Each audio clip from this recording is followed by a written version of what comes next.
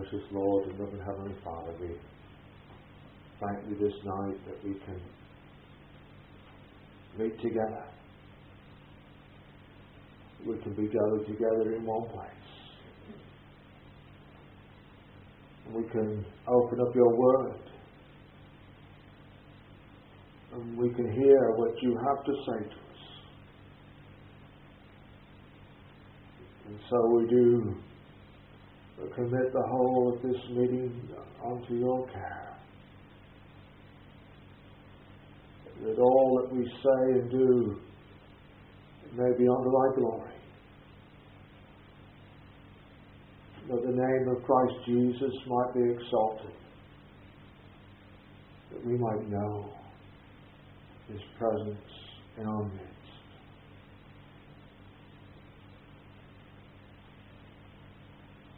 We do ask these things in our Saviour's precious and holy name. Amen. Amen.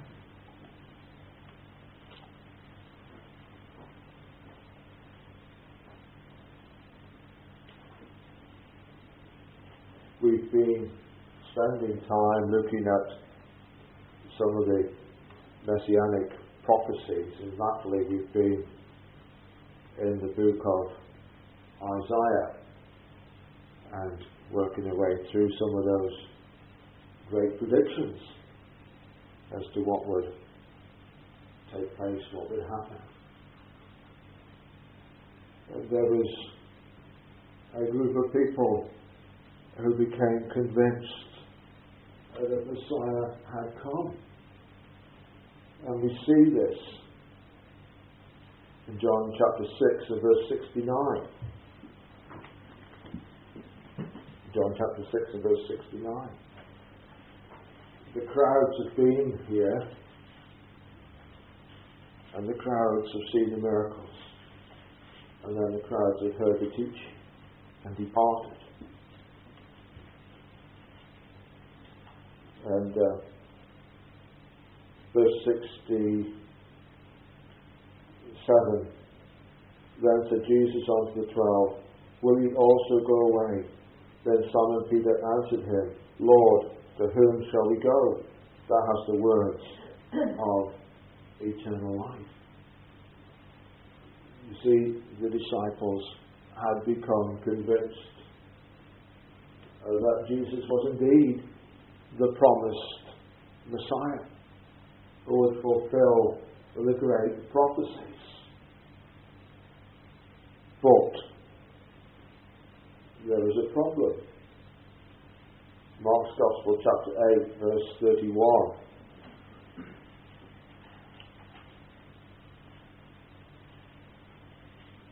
Mark's Gospel chapter 8 verse 31. And he, that's Jesus, and he began to teach them that the Son of Man must suffer many things, and be rejected of the elders and of the chief priests and scribes, and be killed, and after 3 days rise again.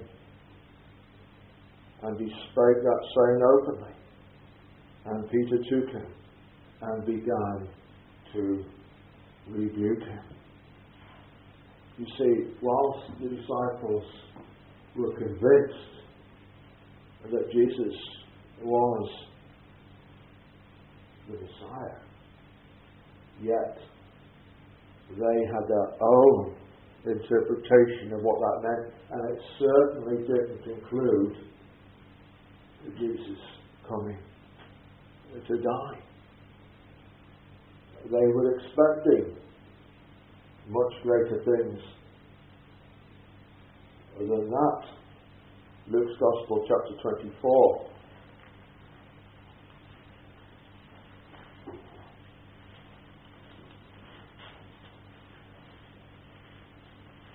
And the 21st verse.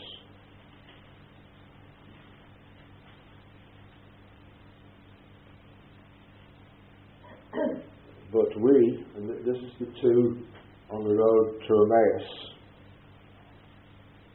but we trusted that it had been he which should have redeemed Israel.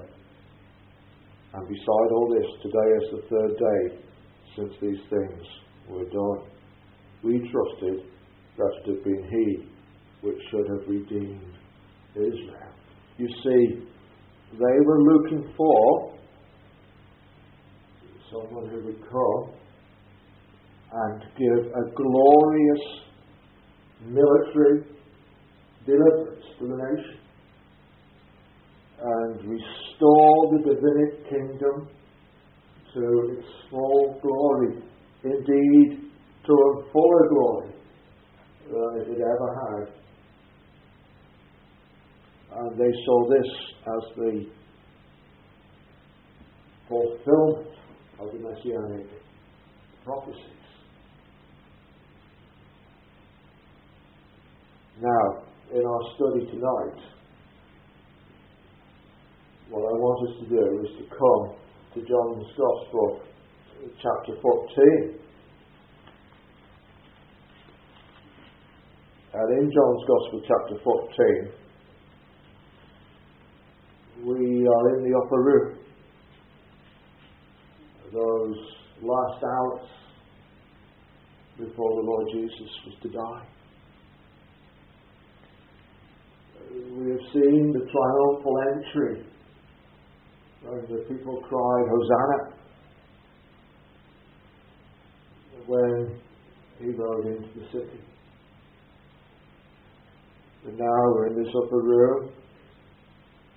Judas Iscariot has gone out, and the Lord is teaching the disciples. He's preparing for what is going to happen, for His departure. And we're coming to read tonight, and we'll read from verse 11, please.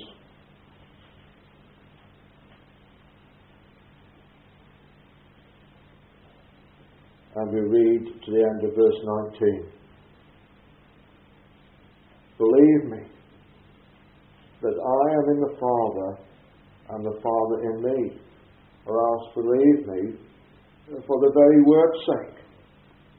Verily, verily, I say unto you, he that believeth on me, the works that I do shall he do also, and greater works than these shall he do, because I go unto my Father. And whatsoever ye shall ask in my name, that will I do, that the Father may be glorified in the Son. If ye ask anything in my name, I will do it. If ye love me, keep my commandments. And I will pray the Father, and he shall give you another Comforter, that he may abide with you forever, even the Spirit of truth, whom the world cannot receive, because it seeth him not, neither knoweth him. But ye know him, for he dwelleth with you, and shall be in you. I will not leave you comfortless. I will come to you. Yet a little while, and the world seeth me no more. But ye see me. Because I live, ye shall live also. Amen.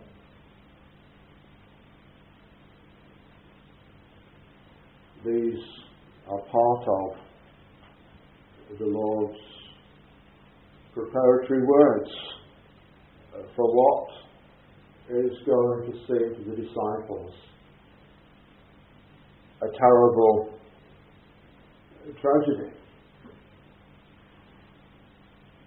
And we see at the start of the chapter, he says there, let not your heart be troubled. Ye believe in God, believe also in me. They were going to face things that would indeed cause trouble in their hearts. But throughout this passage, we have the word believe. Believe. Believe. Verse 11 there. Believe me that I am in the Father and the Father in me, or else believe me for the very work's sake. He's saying, believe me, I am God. What will happen is therefore good for the best. Believe me, trust me. But if you don't believe my words, believe me for the work's sake. And isn't that the same message that the Lord Jesus sent to John the Baptist? When John was in prison and he sent that messenger to say, art thou the one, or seekest we another? And he said to send back and tell John all the miracles that were happening in fulfillment of messianic prophecy. But else believe me for the work's sake. And those works were an attestation of his being the fulfillment of the messianic prophecy, of his being in the Father and the Father in me, as he said. He calls upon them to have hope, belief in him.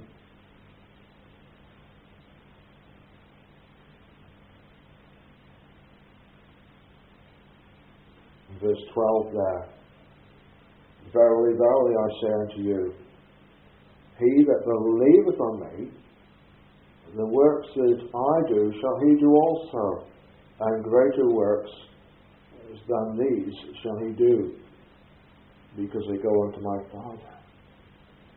Again, he that believeth. He's talking here to the apostles, gathered together, the 11, and so Judas Iscariot has gone out. He's talking to these ones. He's saying, even though, should be rather saying, because of what's going to happen, you will do, if you believe on me, you will do the works I've done.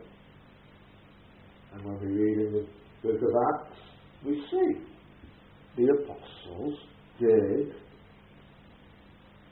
similar works in many respects to what the Lord Jesus did. When we see the healings, they did those works in the condition that he that believeth on me. Then he goes on to say, and greater works than these shall he do. You see, he's telling them his death is not going to be the end. It's only going to be the beginning. It's after he has died, after he has gone on to his Father, they will do these works. They will do greater works. What were the greater works that they would do? Well, think of the day of Pentecost. Think of Peter's sermon. Think of the response. The people that were added onto the church. This was greater than what the Lord Jesus had done in his earthly ministry. We read of the 12, we read of the 70, we read of the 120, we read of 500 at one time, seeing the risen Lord, but we don't read of the thousands being added to the church on the one occasion, on the one day. We don't see the church during the Lord's earthly ministry. We don't see the church being spread out, the evangelists going forth into other countries and nations, local assemblies being established here and there and everywhere, and right at the heart of the Roman Empire. We don't see that. But because of what the disciples saw at the time is wrong, things were possible. These things would happen. God was in control. The Lord Jesus did know what he was doing.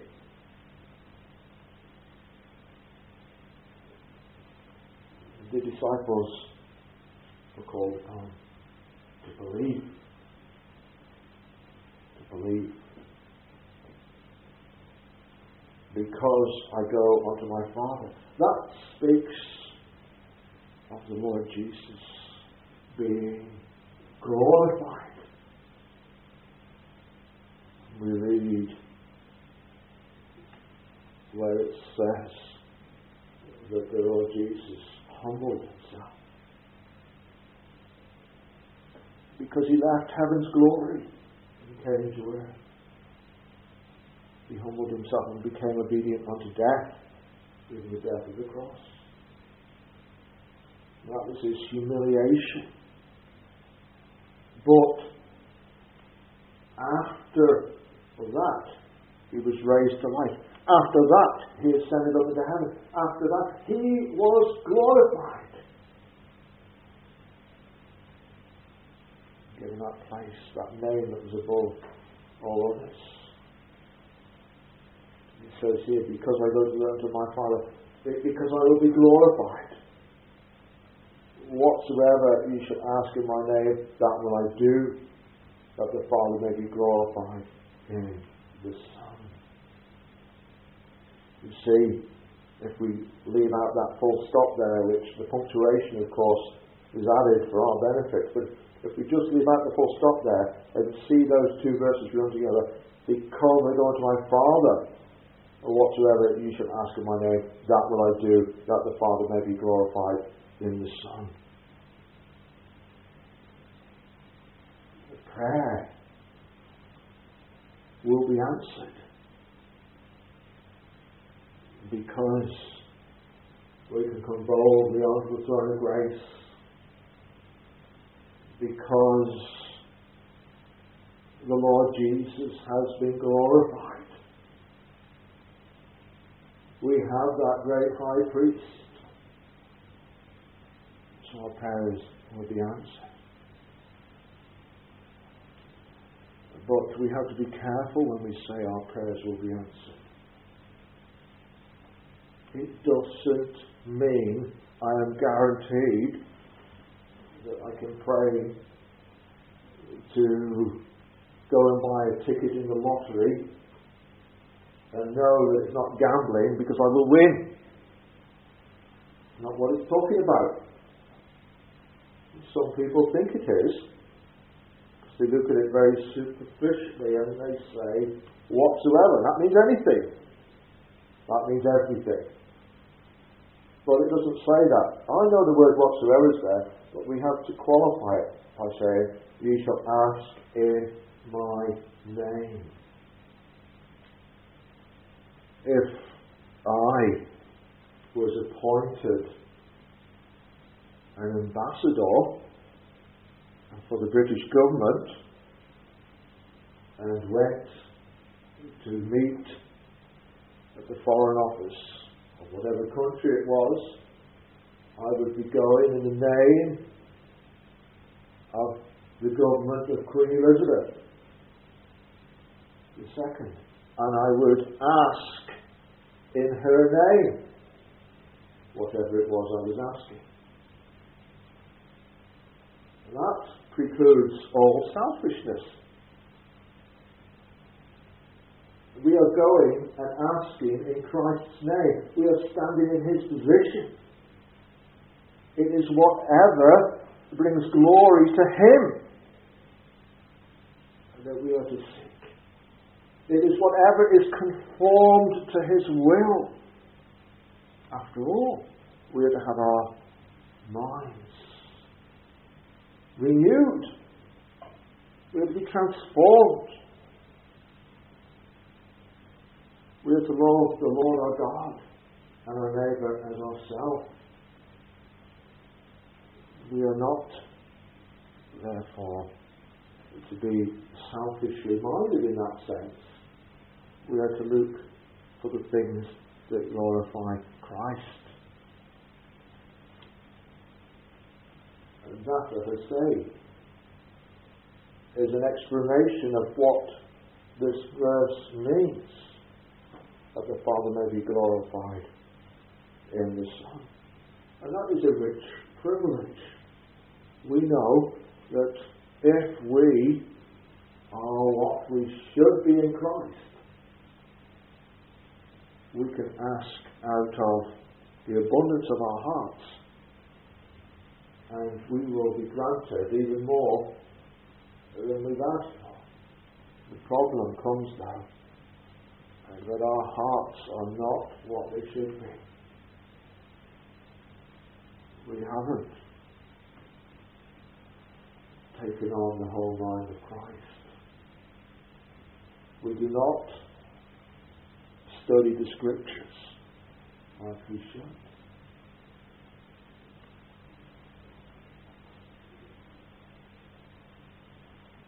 Verse 14, if you shall ask anything in my name, I will do it. Again, you see, we have that in my name repeated. It is to be consistent with Christ's glory. Verse 15.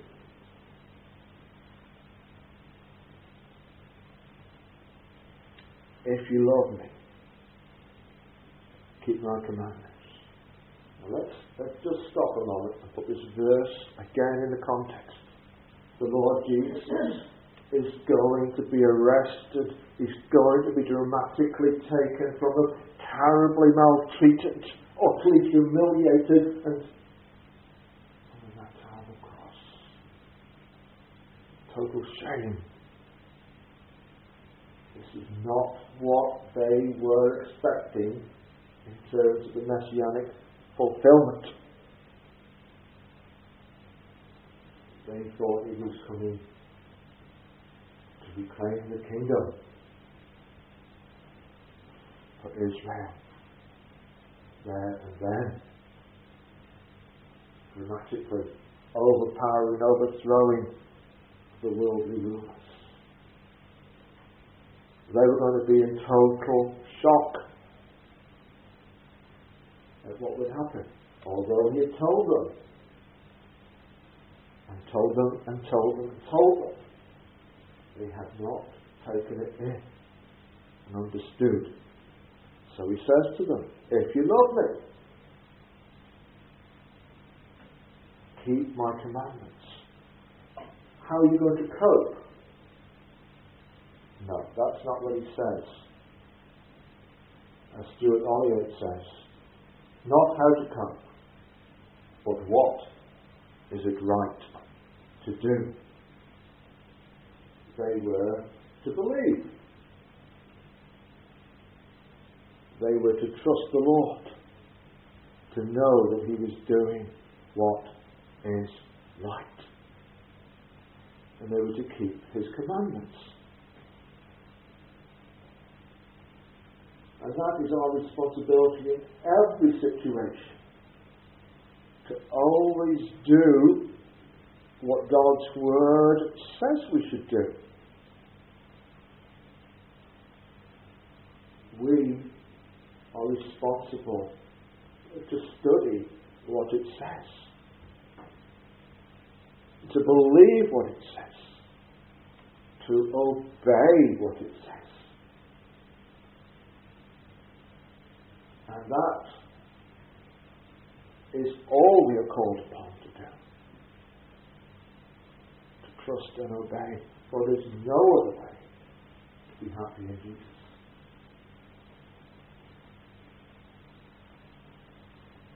If the disciples had failed to believe after the Lord Jesus' resurrection, where would the church be? If the disciples had refused to meet together after his ascension, he said he is gone. We are going back to do because We're so disappointed. He's no longer with us. But the Lord Jesus says, if you love me, keep my commandments. How can you show your love for me? By listening to what I said and obeying it. It's not just limited to the teaching of his 3 and so years. It's the whole of Scripture. For the whole of Scripture is about the Lord Jesus. He is that subject. And why we should study. If you love me, keep my commandments. And that is the challenge for us in every situation. Whatever happens to us in life. We love the Lord Jesus. Keep his commandments. Leave the consequences with the Lord. He knows far better than us what is happening. He works all things according to the counsel of his will.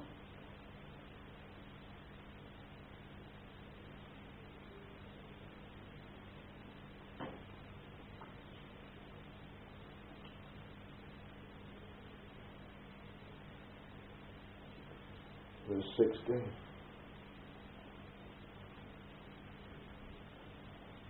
If you love me, keep my commandments, and I will pray the Father, and he shall give you another Comforter, that he may abide with you forever. You see, in verse 15, we see the condition. If you love me, keep my commandments. Now we see the provision that the Lord will make. And I will pray the Father. Interestingly,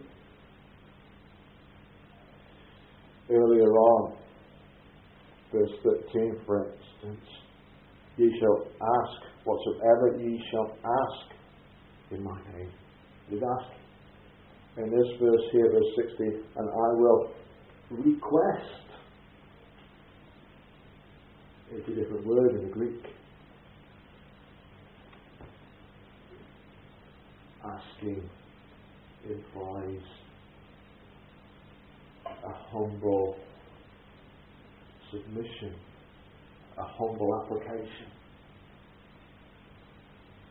But I will request the Father, and he shall give you another Comforter. And the Lord Jesus is asking in equality. He's requesting the Father, and he shall give you, and the key word here is another. There's quite a lot of dispute if you read various commentators as to exactly what the word comforter means. If you just concentrate on the word another comforter, most of the problems melt away. Another comforter. This word another is the word allos. It's suggestive of numerical difference of the same sort. There's another word that could have been used, heteros. We see these words used in Galatians chapter 1. Galatians chapter 1. And the verse 6 and 7. Galatians chapter 1 verse 6. I marvel that ye are so soon removed from him that called you into the grace of Christ unto another gospel. That's the word heteros. We could say removed from him that called you into the grace of Christ unto a different gospel. Verse 7. Which is not another. It's the word allos. Of the same sort. Which is not of the same sort. But there be some that trouble you and would pervert the gospel of Christ. In our reading of the English here, both words are translated as another. And something of the meaning is lost there. But here there's this word allos, of the same sort. The Comforter will be of the same sort as the Lord Jesus. He is leaving, but they will have another Comforter of the same sort. The Comforter that will come will do the same work that the Lord Jesus did with the disciples. He will be their helper, their teacher, their encourager, their guide, their strengthener,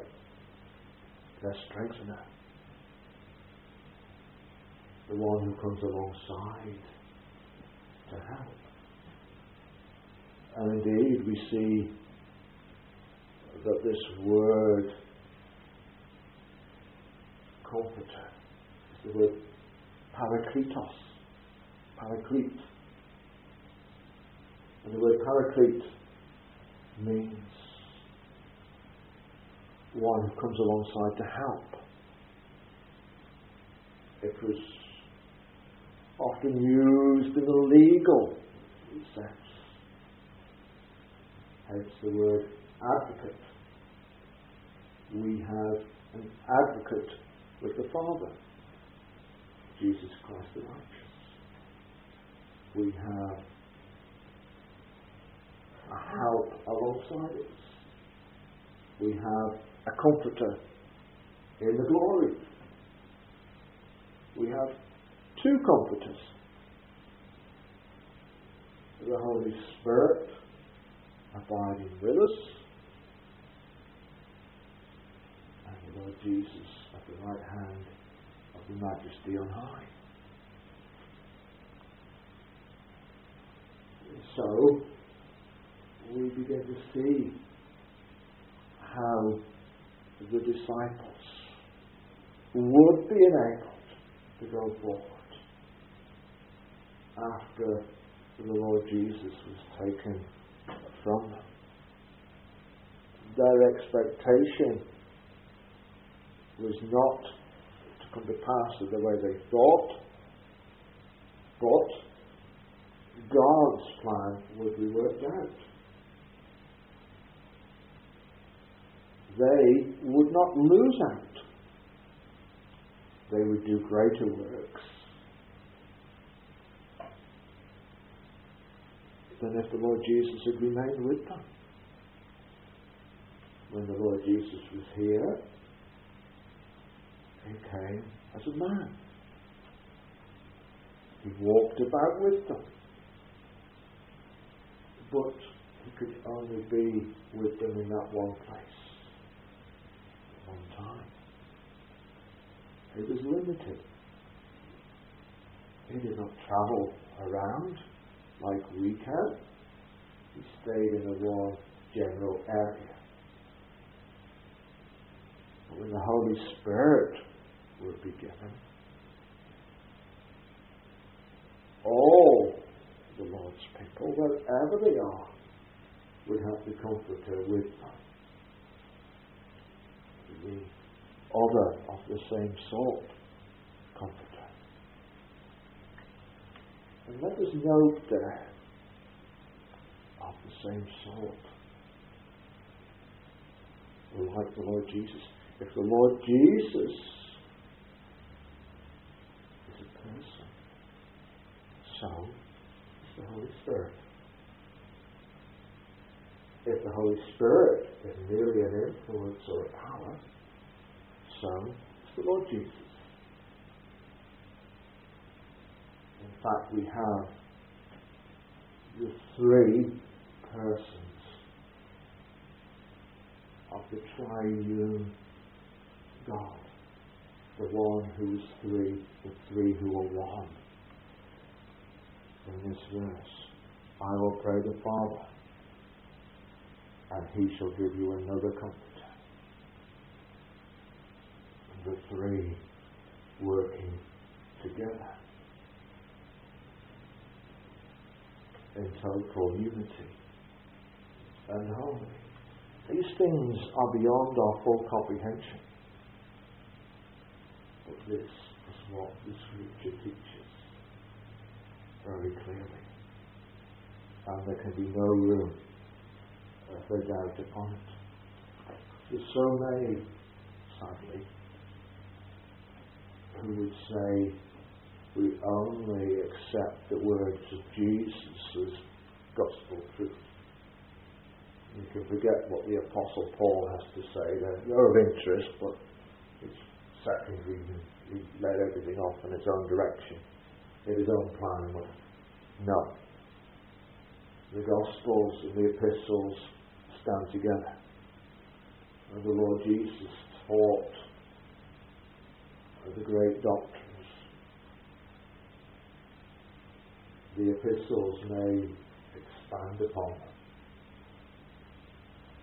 But the most controversial of points are dealt with in what the Lord Jesus had to say in the Gospels. We must not give any place to people who would tear apart the truths which are beloved amongst us. The Lord Jesus taught these things personally. So you see, we are called upon. We love the Lord Jesus. We are called upon to do our duty, to obey His commandments.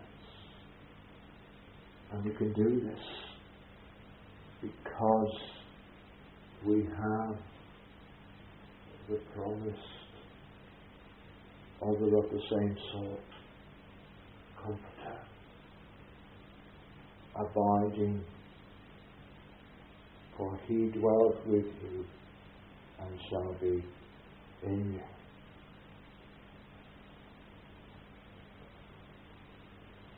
We have this promise. We can trust the Lord. He has made fullest provision for His disciples, for His church. This is what happened in the book of Acts. This is how we came to hear the gospel in our lives. This is why the church is still here. Why the truth is still being preached. Why sinners are still being called to repentance and faith. Because the Holy Spirit is working within